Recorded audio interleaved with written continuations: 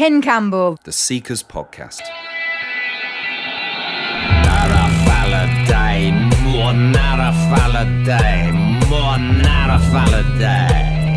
Walkabout, snell speed, day long, las one, half one, belong, everyone, something, bugger up, dead, finish yet, time. Greetings, Seekers, and hilarious.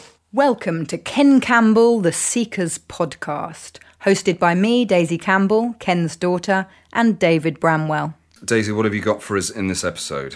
So this is The History of Comedy, Part 1, Ventriloquism, which is the full title of the show, and this is Part 1 of that show. Now, one of the slight problems we have with this recording is that it's quite a visual show because he's referencing some of the ventriloquist dolls, and particularly one which was a miniature version of his head. Which, you want to tell the story? You were telling me earlier on about what happened to this, and I never knew. Well, actually, there's two different heads. So there's one little head, which is the Frank stick that he refers to in the first half, which looks quite like him. It's a little baldy guy with big eyebrows, but quite small, like the size of a fist, the head is, and it just exists on a stick. So that's what he's talking about in the first half. If the listeners don't know the Nina Conti documentary, Her Master's Voice, then we highly recommend that they go and watch that because it's extraordinary. Yeah. And within that documentary, Nina inherits all of his ventriloquist dolls. Yeah, no, it was very clear in his will. Everything to do with ventriloquism was to go to Nina. And at the end of the documentary, she gives away the large head. That looks like Ken. You know, there was this.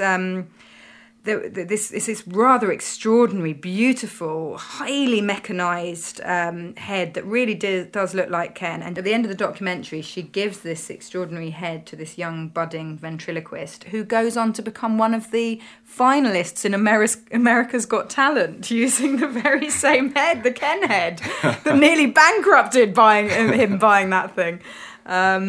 So that's the weird, wonderful ripples of this stuff, yeah.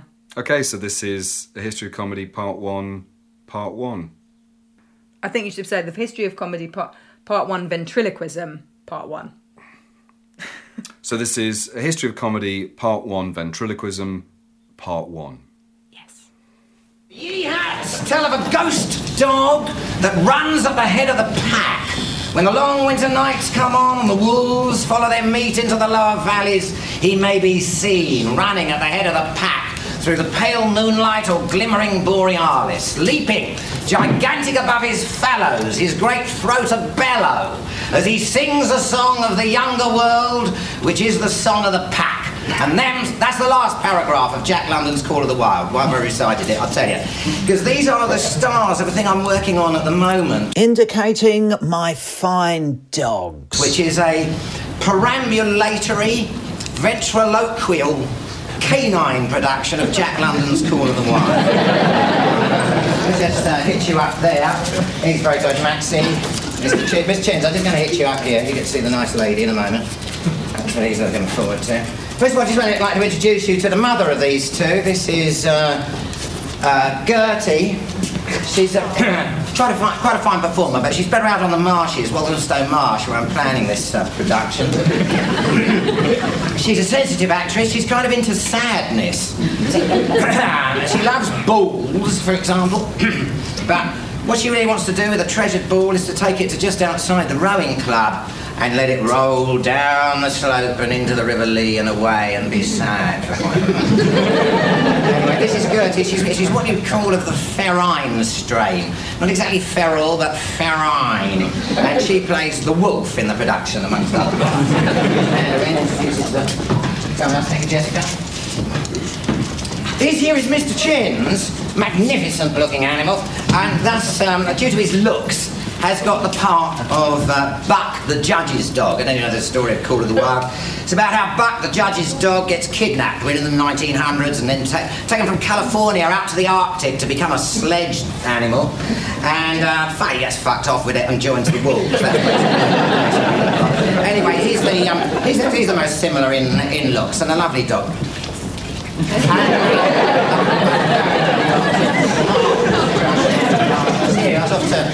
Lovely Jessica. Now, the modicum of real talent probably lies with this guy, which is Maxie. I'll come to it in a moment, but he actually knows a fragment of the Song of the Younger World, as mentioned in Call of the Wild. But he's got another little thing he wants to show you. Here you are, Jessica. The Younger World. What you've got to remember, when Jack London was writing this thing, he just read Darwin. And the last line is, and he sings a song of the younger world, which is the song of the pack. What London's talking about there by younger world is a world that precedes the wolf, right? It's an incredible work, I think, The Call of the Wild, because it kind of makes you nostalgic for a time before man. Anyway, sings a song. Yeah, harnessed, okay. We wanted to show you how we cope with the sledging scenes in this production. Maxie, this is a Sacco dog cart from Norway here. I haven't got the 3 of them on it, because you've got 3 of them on it. Man, you've got to hold on to your hat. Okay, are you ready there? There's a nice lady. Make for the nice lady there. Okay, G-haw, mark it away. And the dogs pull the dog cart across the stage. Don't worry about the dogs. They might come on again at the end. But they have a wonderful, wonderful evening with the lovely Jessica. At the moment in the production, I ventriloquise the thoughts and dialogue of the dogs. At the end of it, at the end of the production, I will be doing a demonstration of ubiquitaricism, which is one of the variants of ventriloquism. Ubiquitaricism is where you attempt to make your voice come from everywhere, you know, not from like a little dummy, but from the everywhere. And there's a wonderful part on Walthamstow Marsh, is the railway bridge that goes over. And one of the arches there, I can do it, as I go... The he-hats tell of a ghost dog that runs at the head of the pack. The long winter nights come on and the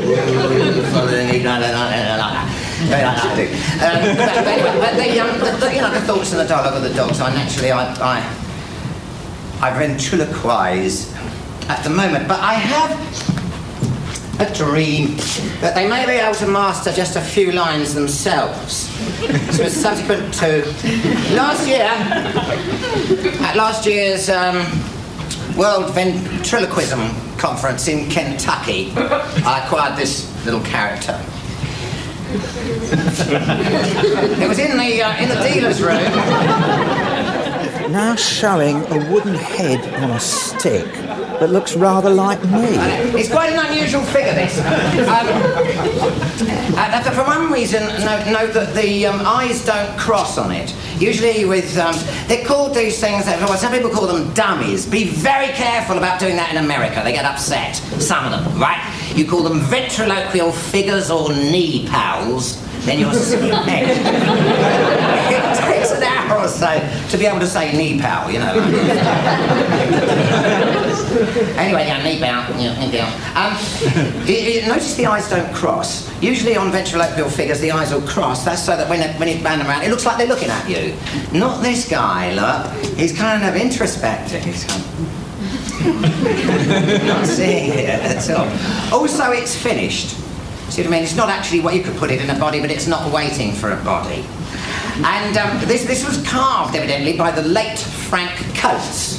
Nothing eerie about this. It was shortly before he became late. He did it. But Frank, having snuffed it, evidently what happened was his accountant went into his garage and kind of seemed to have helped himself to anything that was knocking about there. And he was manning the dealer's table, selling off the remnants of Frank Coates' collection.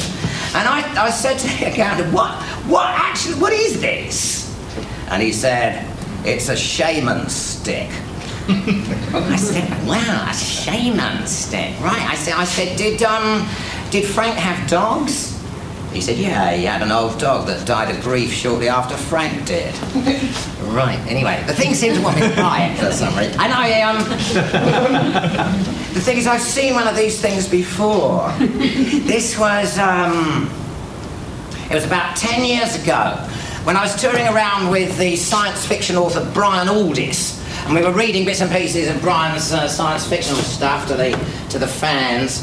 And when we were in Nottinghamshire, we passed this rather nice-looking pub in the hillside out of the way. So we'd go back there after we'd done a show, which we did. In there was an old miner, a retired miner, and he had one of these things. It wasn't quite like this because his looked like him.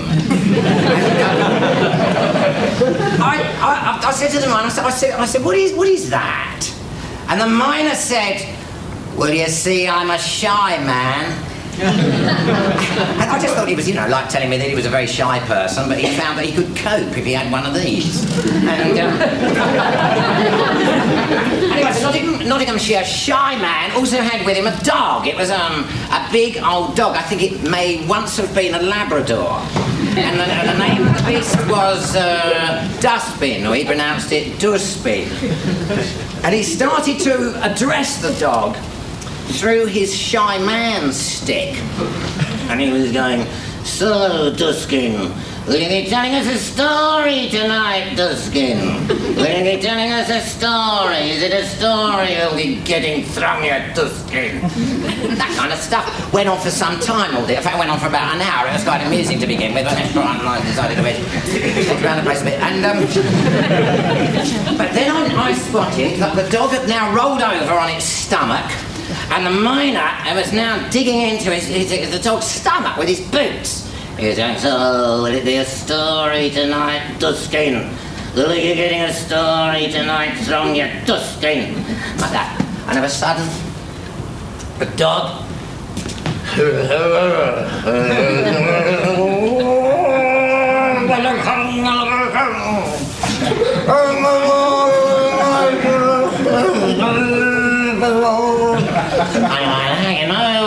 it wasn't a short story, this, I don't know.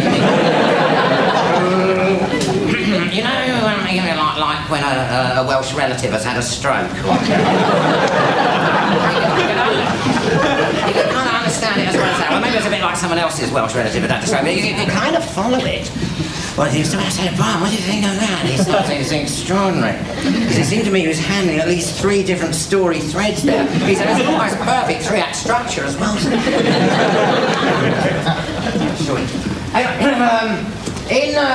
In Kentucky, I came back very inspired. I got inspired to be, now, Britain's answer to William Shakespeare Burger. William Shakespeare Burger is pictured there in the centre, a little kind of banner thing here. William Shakespeare Burger. William Shakespeare Burger was the son of Geezer Burger, a German-American actor, and he was born in the 1800s, late 1800s. As a lad, he showed a lot of promise as a ventriloquist. But then he joined the Cincinnati Tile Works. He did very well there. He rose to be president. But then after 39 years, when he retired, he decided to get back to ventriloquism. And he reckoned he was a bit old to be a pro now, a bit rusty. But he wrote to every ventriloquist in the world, and begged for memorabilia, posters, all that kind of stuff. And he started to buy ventriloquial figures, or dummies. We'll call them dummies tonight. Because we're here, aren't we? Who cares? And he started to collect dummies. And he got very well known on the ventriloquial circuit. And people were always calling in. If they were in and around Cincinnati, Kentucky way, they would call in and see William Shakespeare Burger. And then a few started to do... in their wills, started to leave their dummies to William Shakespeare Burger. William Shakespeare Burger lived to be 99, and he outlived all his children, and he left his money in trust that his house should be Vent Haven. That this is where all dummies may go and rest. And the collection now is incredible. Several hundred are there at Vent Haven, and that's why they hold the ventriloquism conference in Kentucky. It's not held in his house. There was 500 people, 500 ventriloquists at the do. In Vent Haven, I got to know a bit more, some stuff I was hazy about. So I used to know quite a lot about ventriloquism. In fact, in 1961, I did a brilliant ventriloquial show, but then I haven't had anything to do with it ever since, really, or until now. Anyway, in Vent Haven, I came across some little bits of information. There's a picture there of Herbert Dexter. There's the geezer in the middle. Herbert Dexter and his knee, I had a big knee pal, that a bit. Charlie, and that's Sally Osman, the showgirl Sally Osman, that he was married to until she sued for divorce. And she was quite happy with her husband, Herbert Dexter. He was fine. It was Charlie. Charlie apparently was fearfully rude, and also had been given a much bigger wardrobe budget than she had. Moving along there, the man is very famous. His face is still famous anyway in the States.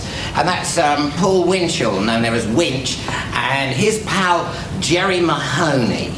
Now they had a huge hit in the very early 50s with the Paul Winchell, Jerry Mahoney show on television there, and the early 50s. And then he was getting on a bit, Paul Winchell, in the 70s, but as luck seemed to have it, it was the time of video. And he owned the rights and he owned the master tapes, which were held by KTTV, and he asked for them so that they, he'd make videos of them, but they refused to give them to him. And he kept asking and wrote a lawyer's letter or two. And KTTV got so pissed off they destroyed the master tape. They erased it. It now went into litigation for 17 years. And then as a very old man, Paul Winchell got his day in court. And nobody knew quite what to make of this shambling old figure. He taught himself ventriloquism as a lad when he had polio. He taught it himself in a hospital bed. His legs are really gone now. And he hobbled into the court. But then he opened a box. And he pulled out Jerry Mahoney. And Jerry Mahoney hadn't aged at all. And Jerry Mahoney kind of looked around, like you would if you'd been in a box for 10 years. And Jerry Mahoney spotted a relative of his in court, which was the judge's wooden gavel.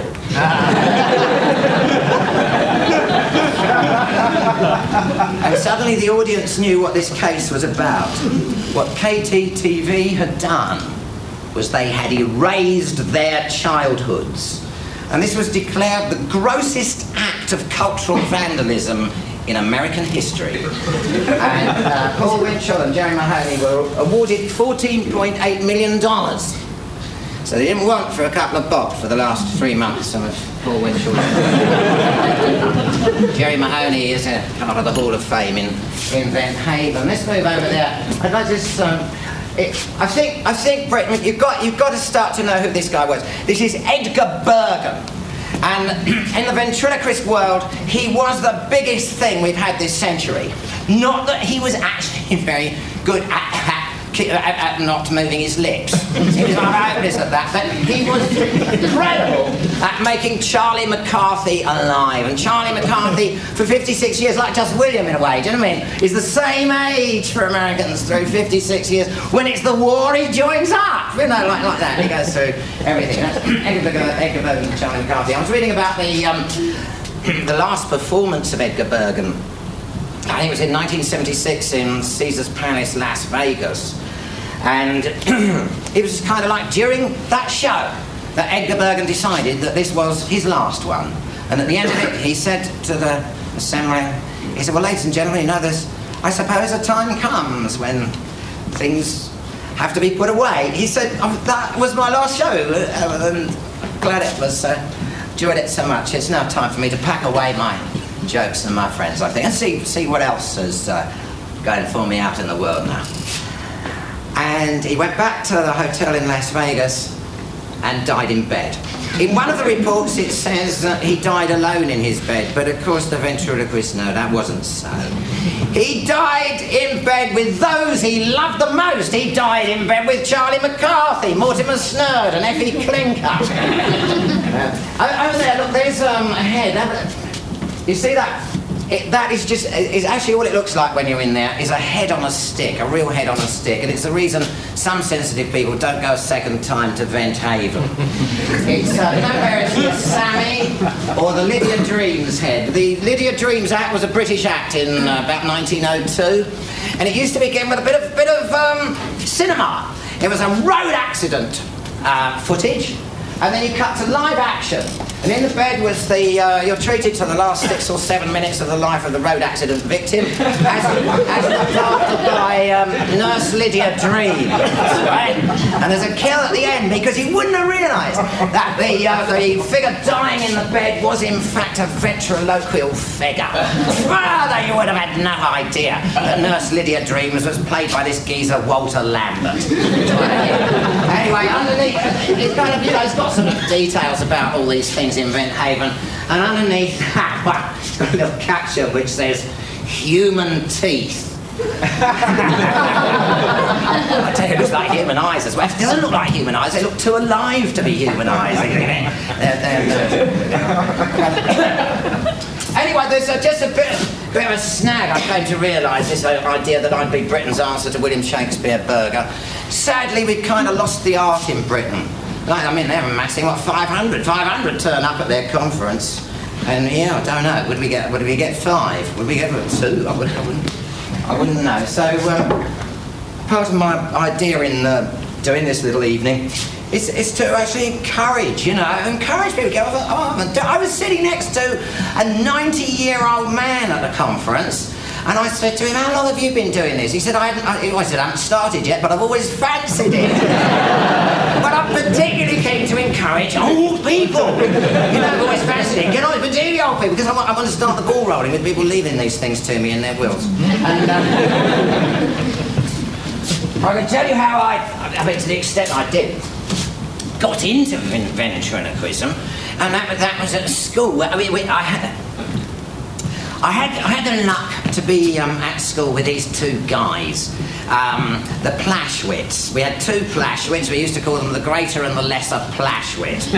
My particular mate was Neville, the lesser Plashwit, and they were the sons of archaeological, anthropological espionage parents, and they'd been brought up in Borneo and Malakula, Island Malakula in the South Pacific, and that I'm going to tell you something about their upbringing. Attack it carefully and obliquely.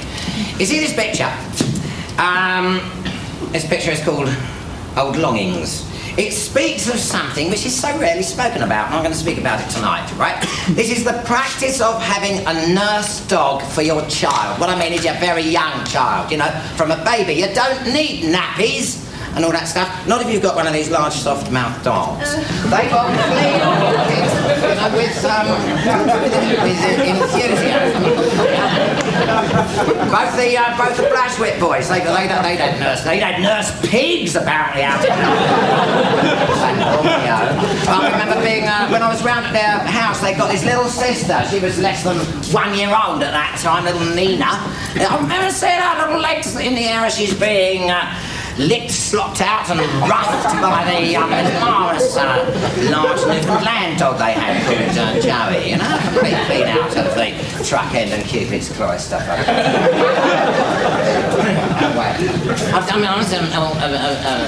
I mentioned it to my mother. She didn't look a bit shocked. She said, well, you remember Tim, don't you?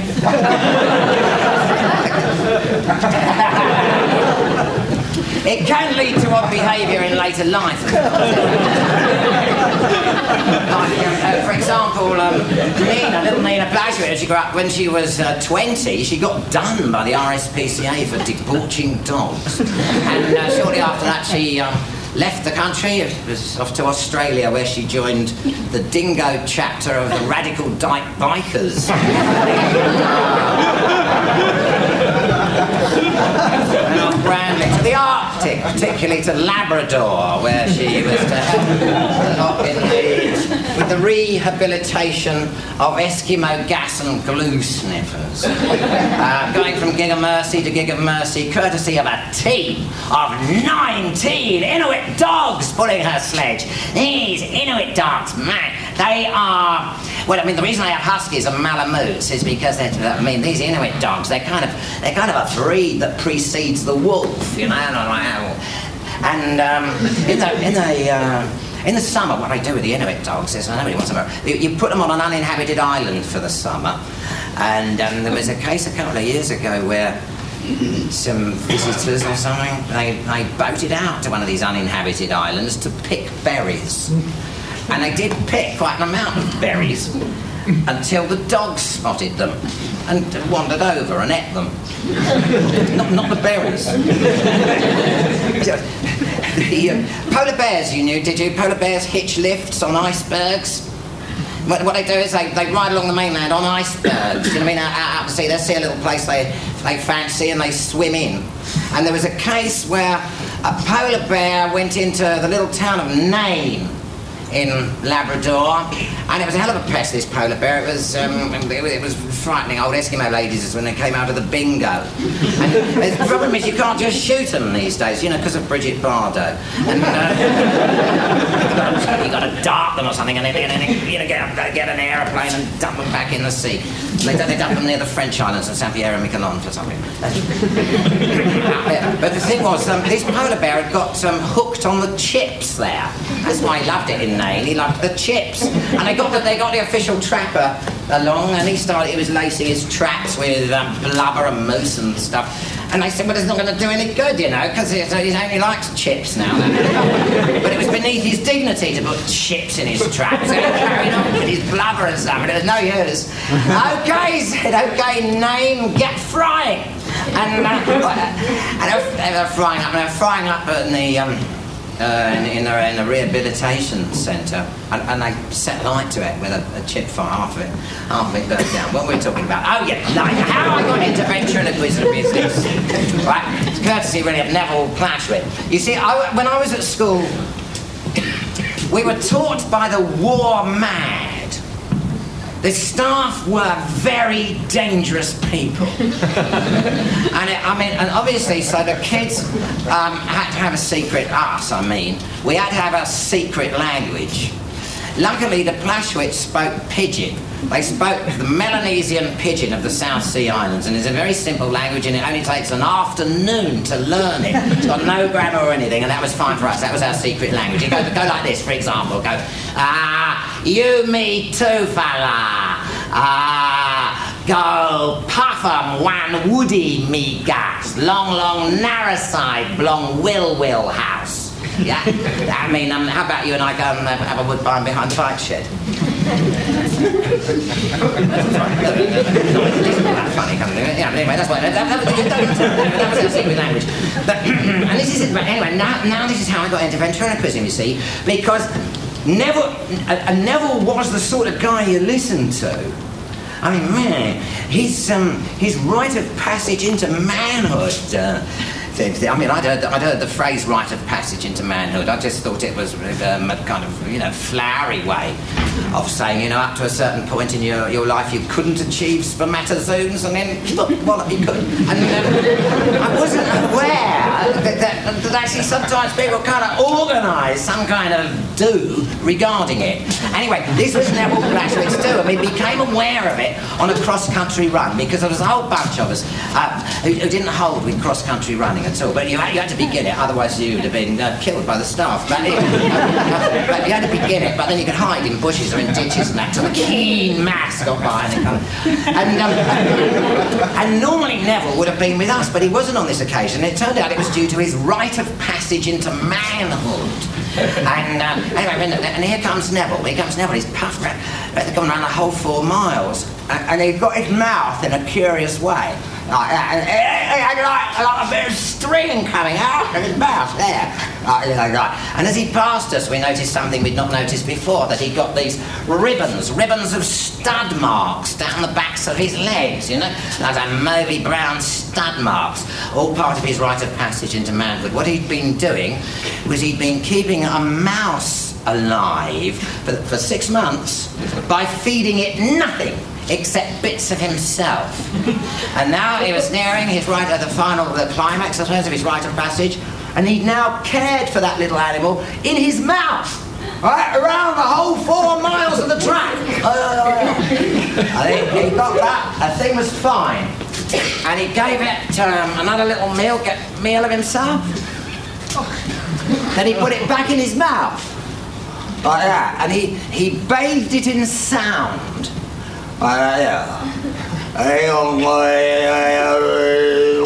that kind of thing.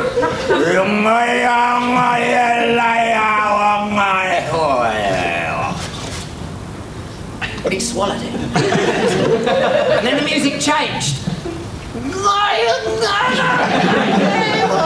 And he brought it up, regurgitated it in pellet form, you know, like owls. He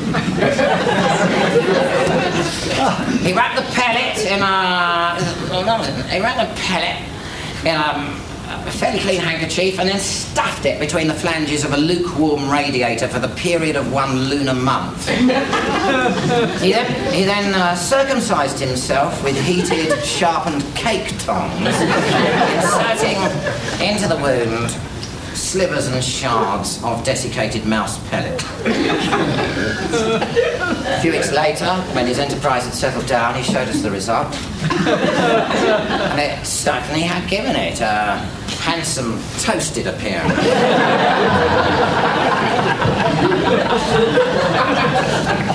Neville was the kind of guy you listened to.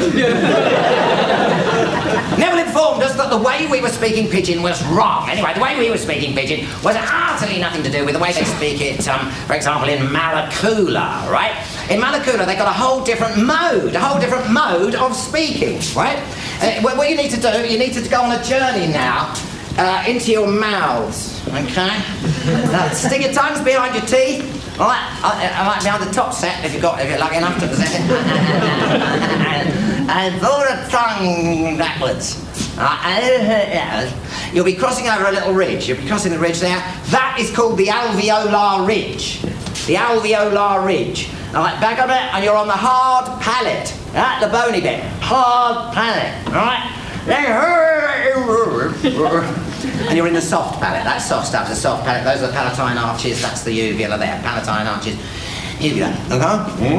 Well, now, in British speech, what we are using as our sounding board is the hard palate. And by sounding board, I mean exactly this. Right? If you were to get some strings and pull them and give them a bit of a pluck, you would get a little bit of a thwacky noise, but it's not until, you've got a sounding board, a sounding box, ideally, like a guitar box, a cello box or something like that, that you're going to get the real sounds.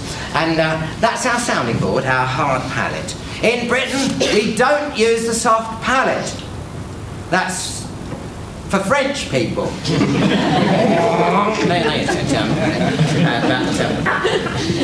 Okay? Now, I now want you to hum. I want everyone to hum. Now, when you hum, notice that your lips are vibrating. Nothing clever about that, right? They will. Notice that your nose is vibrating. You can make it vibrate even more. You can make it vibrate so you'll get a little tickle in it. Now make your Adam's apple vibrate. It will. It already was, but you can go for it now. Come on, Kenneth Williams, you spent hours doing this. Okay, now I'm now going to get you to vibrate something which few people in Britain have ever thought of vibrating. This is your ears, yeah? Do look around when we try this exercise. The statistic is this, that 1 in 1,000 the ears are going to flap a bit. So let's go up and down right now. Watch around, right, see if this happens. But really what I mean by vibrating your ears is vibrating the tubings in there, the inner. Stuff that, and it'll tickle. Maybe you've got to tickle in the nose, it's going to tickle like that in the ears if you get it right. And to get that, you've got to... Here's a way in. You kind of impersonate an insect. You put your tongue on your alveolar ridges. Tongues on alveolar ridges, please. And... you can do that. Try to get your ears to tickle. You can double it up if you get your... Oh, she's done. Okay, good. Now we're now moving you into the Malakulan mode of talking, right? Okay? Because they don't use the hard palate as their sounding board. This is the whole bit, right? They're using the cranium. This is something like a tracheic resonance is what they're using, right? And it's worth knowing this. I mean, there's a lot of people do this. Like most Melanesians do it. Samoans, Maoris, Aboriginals. That's how they get their voices. So instead of going, you, me, too, fella, go puff and one woody, long will house. Right? And you, me, too, fella, go puff and one woody. and your ears are tickling. The Malacoolans and the Maoris and Co, they've never thought otherwise than this, that when you speak, your ears should tickle. They've never thought otherwise. Sometimes people go, oh dear, you know. They go, dear, oh dear. They say, well, what about poor deaf Malacoolans then? You know, because they won't be able to lip read. If you go, you don't have to worry. There aren't any deaf Malacoolans. Here, especially in Britain, we get a lot of deafness, and that's because we speak at the front, only using that as our sounding board, like that. Get a hell of a build-up of earwax. They don't get any, they might break their Neville said earwax is unknown in Malakuma. You know, if you could collect enough of it, and he said, I don't mean a lot, you know, about the size of a big rub pot. He said it'd be valuable there, you'd be able to swap it for a pig or something. Anyway, we adopted the Malakoolan mode naturally as our secret language then. Once you've done that, you're really almost at ventriloquism, do you see? And there used to be an advert in the Hotspur comic. Boys, learn to throw your voice. Fool your teacher, policeman, peddlers. Oh, that £0.50 it was, 2 and 6. And you'd get this Ventrilo gadget and a 32-page booklet on how to be a ventriloquist. Naturally, we sent off. The Ventrilo gadget wasn't actually a lot of excitement. What it was, I think, after it had been round a few people, it was no excitement. But it was kind of, I think, a Punch and Judy man's swazzle. There's a way of making a punchy voice with a sort of whistly thing. Probably that's what it was. But the 32-page booklet, oh, what a treasure! And the library caught fire. Oh, that's the thing it's saying. This really told us some things. It told us, you know, like where else to look and all. From the 32-page booklet, we learned this, that the greatest ventriloquists in the world today are the Eskimos, the Zulus, and the Maoris. That the very first ventriloquist ever, whose name we know, is 4,500 years ago, and it was a pygmy. And his name was Bezo. And he was owned by an ancient Egyptian pharaoh. And it still exists, the letter that the pharaoh wrote. The pharaoh wrote this letter when he was 9 years old. He was already pharaoh, I believe, right? And he's writing this letter to Harkhuf, a military expansionist in the 6th dynasty of the pharaohs. He writes, "Come north to the palace at once. Make haste and bring with you the funny pygmy whom you brought from the land of the horizon dwellers, who does the dances of the gods. When he goes with you into the ship, place worthy men around him on deck, lest he fall into the water. When he sleeps, surround him with worthy men. In his tent, inspect him 10 times a night. My Majesty wishes to see this funny pygmy more than all the gems and treasures of the minelands." Sorry. Anyway, technically, what you want to know about Bezo, incidentally, was so popular in ancient Egypt that he became a god, the god Bes, B-E-S, and so that figure there is actually of the god form of it. If you start to get interested in ancient Egyptian art, you'll know that everything pretty much is in profile. Sometimes there's a little fella looking at you. That's Bezo, or Bes, the god form that comes later. You see. If you really want to know the proper terms for things, he was not a ventriloquist. He was a gastromancer. That was the form that ventriloquism had in ancient Egypt, and it's quite lovely.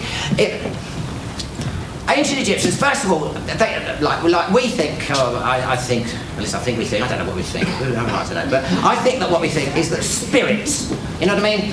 Spirits, if they exist at all, are kind of there, right? Well, the ancient Egyptians knew where they were. They're down there. They're all down there. Whatever they are, they're down there. And if you moved into a moved house, right? Obviously in this house there's going to be spirits lurking there, spirits of departed ones, you know, all kinds of stuff, demons, fairies, all kinds of stuff. Well, you want to know what's in there, don't you? So what you do is you call in the gastromancer. And the gastromancers were coming. They kind of had this kind of walk, the gastromancers, right? And they're very, very sensitive. Very, very sensitive in their bottoms, right? Gastromancers. And they can sense any emanations coming up, right? And then if they got one, then it can be in your stomach, you see? So you'd have to put your head, to hear what you've got, you put your head to my stomach, you see? And then they can chat to you see, and you can see whether you liked it or not. If you liked it, no problem, you got it back. If you didn't want it, you go unless it's not up the road. It's quite good, isn't it? Therefore, it was ancient Egyptian housewarming. It was the regular thing. And gastromancy continued. I mean, gastromancy was certainly current in Britain up to 1840 or something, because Henry Mayhew visited the old gastromancer of Peckham and explained his workload. Been a great man. The terms are quite intriguing. He says, the whole enterprise is your bumbo, these are your cakes. Between your cakes is the binky. Just up at the binky is the tush or patootie, also known as the grumper. And 'tis the grumper that does the dowsing. Yeah? The tricksy bit of uploading the spirit of a departed one, demon, fairy, etc., is done by backdoor trumpet inhale. Chuff or cat pipe up and worker up the loon pipe, well clear of the labonza. Keep her sweet and by she'll talk. Keep her sweet, mind, because a narky sprite will prompt a beef tea blowback. It was gastromancy mainly which tickled us at school. We got into everything, and all that, and into there's a form of ventriloquism that's really, really close range. It's funny enough, it's close range with people, but it's called distant ventriloquism, and it's where you try and do the voice of somebody half a mile away. You know, I was voice like that. And I mean, to really get those little voices, what you have to do is you have to imagine or really feel that you're picking up a weight that's far too heavy for you. You go. But you have this, older people, you can skip that bit. You better just keep it with the dummy. Right, so let's grapple with it. Whether it's gastromancy, ubiquitarianism, or polyphony is the way you want to go. You've got to have some ability. I mean, Edgar Bergen, the great, he did have some ability at not moving his lips. So let's launch into that. How to do it now. Neville's sister Nina, when she got a little bit older, when she was about 7 or 8, she was a really, really good ventriloquist, that little girl. And she came up with a sentence which hits every difficulty in the book for the ventriloquist. Vis-a-vis moving your lips, I'm talking about. Because actually most of the letters of the alphabet you can say really quite easily without moving your lips, but some are killers to attempt. So try and learn this sentence now. Nina's little sentence, a test. Who dared to put wet fruit bat turd in our dead mummy's bed? Was that you, Verity? Simple sentences in a series on set. Now, while you say it, right, feel how much your lips will be moving, right? Who dared to put... Capital. Who dared to put wet fruit bat turd in our dead mummy's bed? Was that you, Verity? Okay, let's go. I'll see how we do. As soon as everyone's through, we've got a few test people up here, and as soon as we're really going, we'll move on. Okay. Who dared to? Who dared to? Everybody should be able to say who dared to without moving their lips. There's nothing difficult here. No difficulty with it at all. Who dared to? Everyone, who dared to? It's not easy. Put. Who dared to? Put. Right, it's what's called a labial plosive. It's a lip explosion. Who dared to? Put. What you have to have is a letter substitute. Here's a good one. A K. Now here's how you're making a K usually, right? You hump your tongue at the back, and the hump of the tongue hits the back of the hard palate. K, right? What I want you to do is to attempt to hump the tongue into the French section, into the soft palate, and then send the noise through your nose, right? The soft section will give you a kind of lippy sound. Quite a beefy bloke. Go easy, yeah. Who dared to put? Who dared to put? That'll do us. Who dared to put? Have a shot. Who dared to put? Wet. Notice lips on that. Wet, right? What? The sound what. The phoneme what, right? Imagine that it's spelt, that little sound, HUH-O, like huh-oo. So instead of going what, you go huh-oo. Who dared to put? Huh-oo. Wet.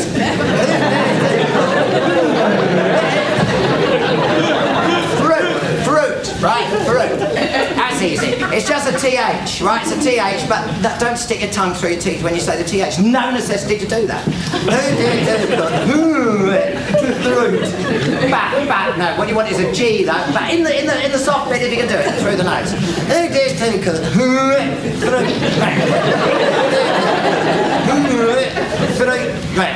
Turd is easy. Turd in our dead. Easy, on holiday there. Mummy, not easy. Mummy. You want the NG sound of singing.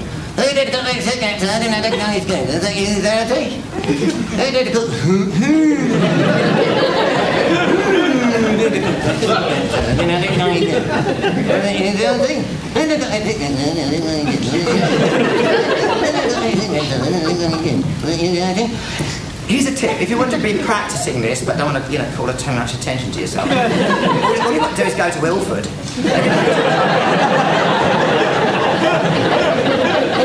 Okay, once through now, once through, doing your best not to move your lips, remembering all your substitutes. Okay,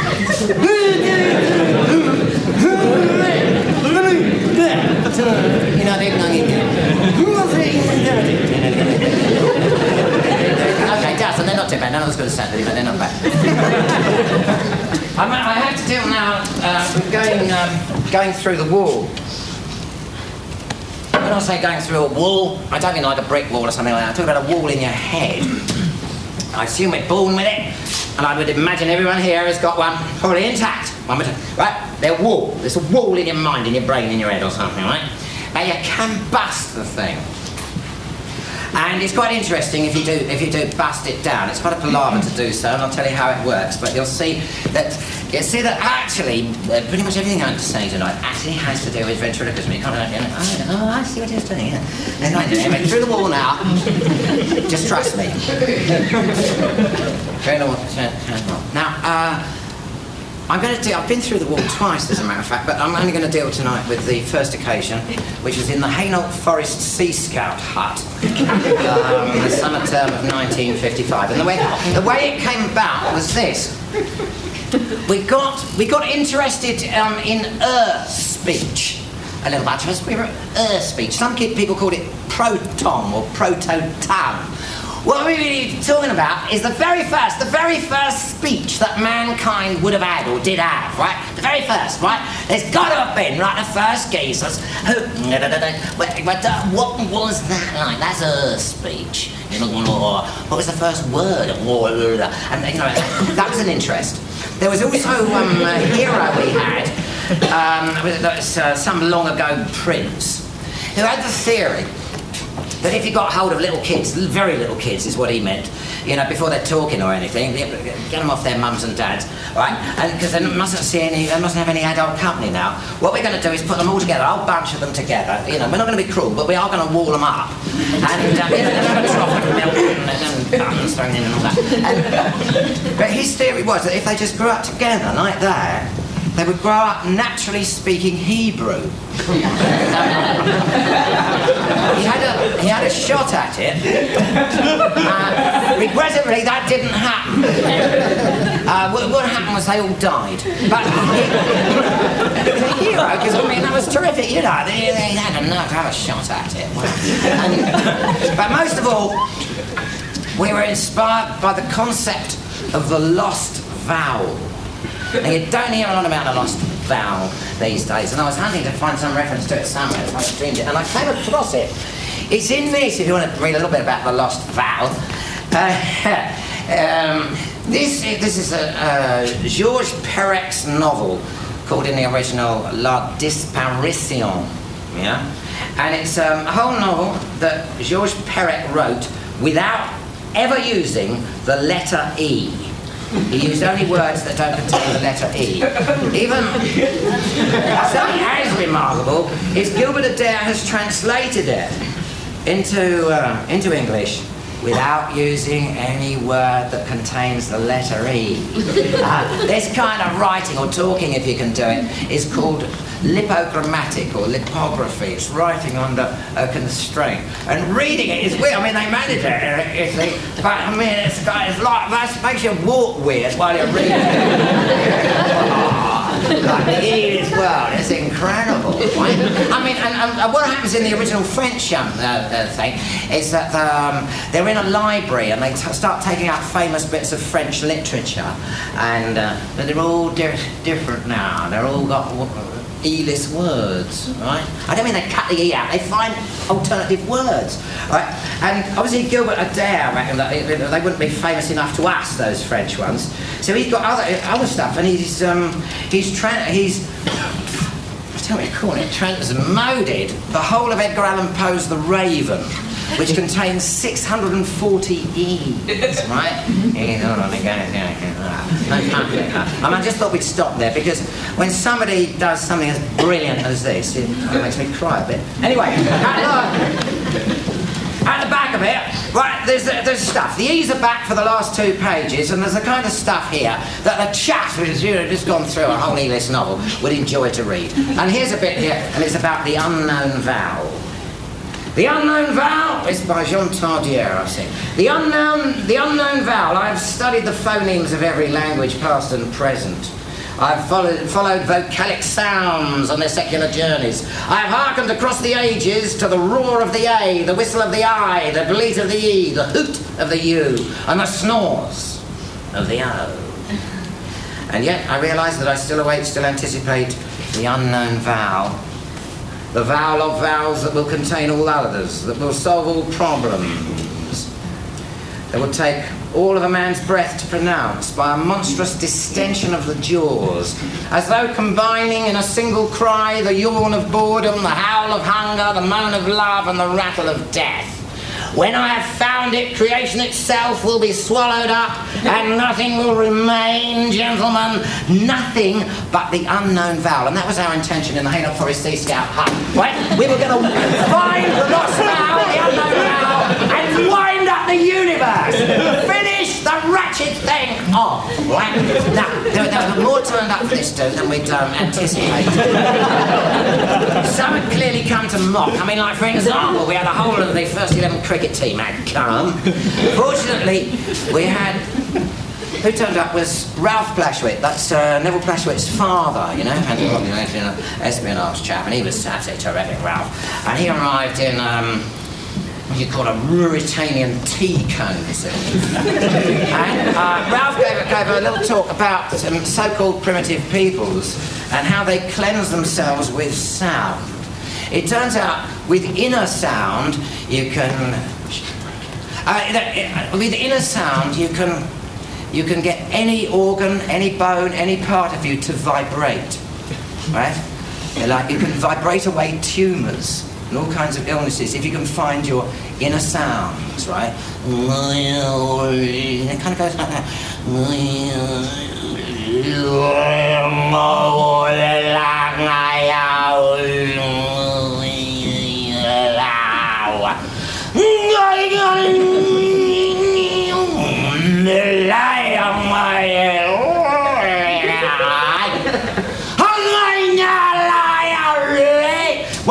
this round my ears. I'll tell you, because if you get to try this when you get home, you need a partner, right?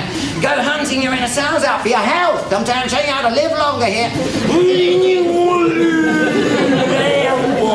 Now, if you've got a partner, you're both hunting for your inner sounds, it can come that the sounds, well, I don't know what happens, coalesce or something, and you get, it's like happens in the air. I mean, and it's objective, everyone hears it. You get like a glissandi of bells. Anyway, it's just what the doctor ordered, this one. Like Ralph selection down. So we now had 30 geezers in the scout hut. Oh, man, there's nothing else you want to be doing once you get going, you know. And people look really mad, you know, like a nightmare. It's like a nightmare and back. So this was kind of a hunt for the unknown vowel. A damn good hunt it was. As you see, we didn't find it. Then we got to move up. Get another speech now. Well, I mean, where actually, you know, in all the possibilities, were they producing that first language? It might have been a clicking one.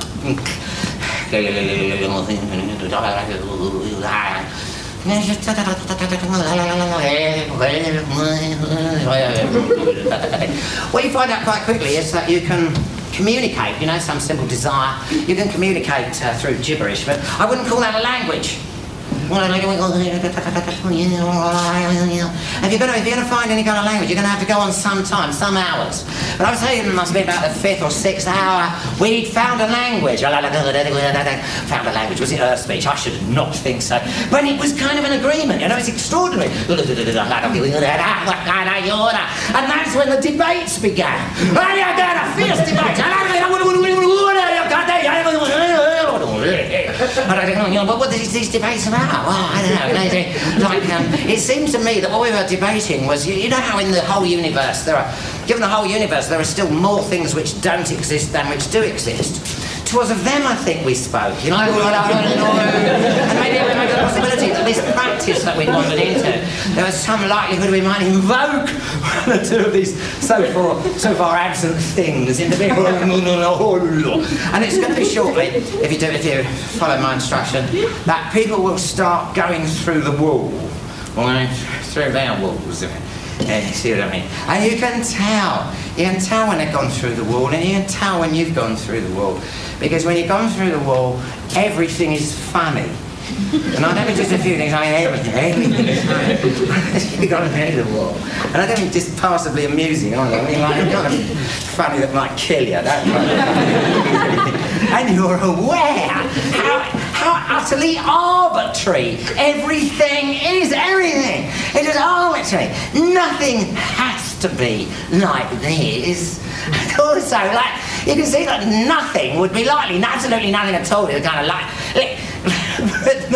but this should be this. I mean, this is a very weird kind of this, isn't it? That there's this, that there's this. I mean, the reason, when I got through the wall, everyone had their own story about how they got through the wall, you know, they all seemed to be logical in a kind of way. What had happened to me was I saw that little Nina Plashwick, the little kid, you know, she'd been left with us by her dad, Ralph Plashwick, little Nina. She'd be aged about 4 3/4. And I saw that she was laughing dangerously. You know, and the awful thought of, you know, Ralph Plashwick finding his daughter died of laughing, you know, I better go do something. But when I got over to Helbert, I thought of Ralph Plashwick finding his daughter dead of laughter. I thought it was so funny. And I was laughing with his hands, you know, and when I through the wall, you know, in an awful, painful way, things become incredibly clear that weren't before. You know what I mean? Now, it was clear to me, for example, that we are not descended from apes. We're descended from a bald-headed rat. This is real long ago, time of the dinosaurs, Pleistocene period, a bald-headed rat. And that bald-headed rat is conscious, that rat, it knows, and it knows, and it knows, and it's going to evolve several ways. It's going to evolve into the bear, the wolf, the pig, the lemur, the monkey, ape, and us. And as bald-headed rats, we wiped out the dinosaurs by scabbering up them and pooing in their ears. And it worked. consciousness is. It's simply a degree of complexity and complication sufficient to make the possessor aware that it has importance, purpose and meaning, but insufficiently complex for it to be able to work out what this purpose and meaning is. Which, if you're through the wall, is perfectly clear. We are here for the entertainment of depraved gods. But importance prevents us from seeing that. Importance is the spine and the structure of the human comedy. Importance. Only the pygmies have, I think, the culture of importance avoidance, of non-importance, you know, and their culture hasn't changed for 15,000 years. They come from a much clearer, kindlier, bald-headed mouse line. They never included any dinosaur ears. I don't know. So possibly I'll sentimentalise. I mean, the damn hands that the elephant killed. Anyway, I was saying to the pygmies, God prosper. Now, you imagine now I've got pretty much 30 people. How come the sadness comes in? It's because it's okay when you're through the wall. It's terrific on the other side of the wall. That's really the best place to be. But you're kind of aware, seeks in an awareness of that poor bugger on the other side of the wall, you know. And it became the form to laugh on one side of your face and weep on the other.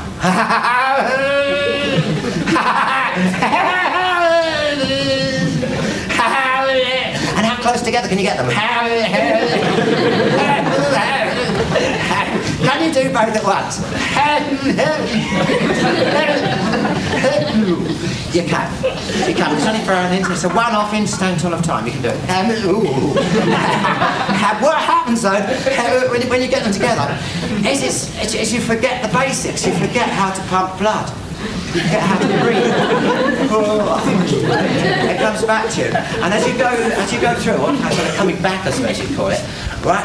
You leave all the old shit behind. I mean, what I mean is, you have a personal evacuation. What a stuff is going to come through every orifice you've got at that moment. And then you're through. Maybe it's important what you see as you come through. I was fortunate what I saw was the brilliant 4 3/4-year-old face of little Nina Plashy. And going through the wall makes it interesting getting home because they're not going to let you on the buses. When I got home, it was really quite late and I crept in. But my smell woke my father up. There's another thing that we didn't hold with much at school, and that was having to go and cheer the first 11s on, you know, with a visiting team came. But one time it was quite good one Wednesday afternoon. And that was, it followed the coming of the seagulls. Seagulls had started to fly all over inland Essex, herds and flocks of them. And Neville had caught a couple with sardine-baited fish lines dangling from a box kite. And for a lad in his very early teens, he really was an accomplished vivisectionist. His inquiry into these birds led him to declare that seagulls can't fart. So when we headed off down to the match to cheer on our first 11 cricket team, we had with us some bread, but it wasn't regular bread. I don't know what he'd done to it. Bicarbonate of soda, is it something like that, was in the bread, right?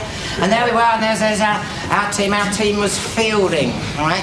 And then we see the seagulls. Here come the seagulls, right? And there was kind of her speech carrying on round the pitch. Quite subtle, but we were aware that our lads had heard it. Flash with me and slinging some bread. They're really good at catching bread in the air, so you go, and then the first of these seagulls blasts apart in mid-air. You know, lots of fishy, feathery mackerel. And there's one lad he was fielding now. Sea dog blew up one. And he had an evacuation. And his evacuation brought in another one over there. It was like a team going down like dominoes. Quite a domino effect, actually. You know, and doubly risible, given the white stuff that you have to wear for cricket. There was an inquiry. And the whole school had to be assembled. And the headmaster complained of an outbreak of Montanism at Wednesday's match. And nobody, not even the Plashwitz, had heard of the word Montanism. First of all, it was extraordinary that there was a word for what we'd done.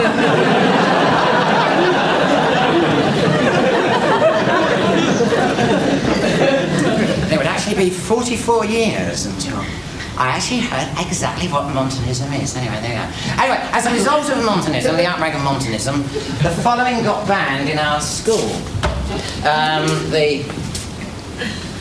The speaking of pidgin or any other voodoo language. All ventriloquial studies had to cease. Sir, yes. Does that include gastromancy?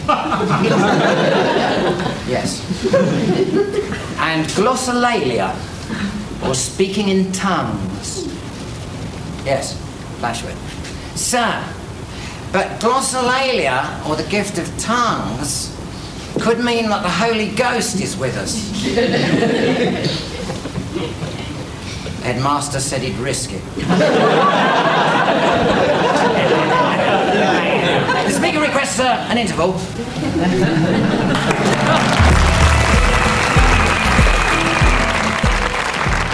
Ken Campbell, The Seekers podcast, was produced and presented by Daisy Campbell and David Bramwell, with kind permission from the Ken Campbell estate. Music was by Horton Jupiter.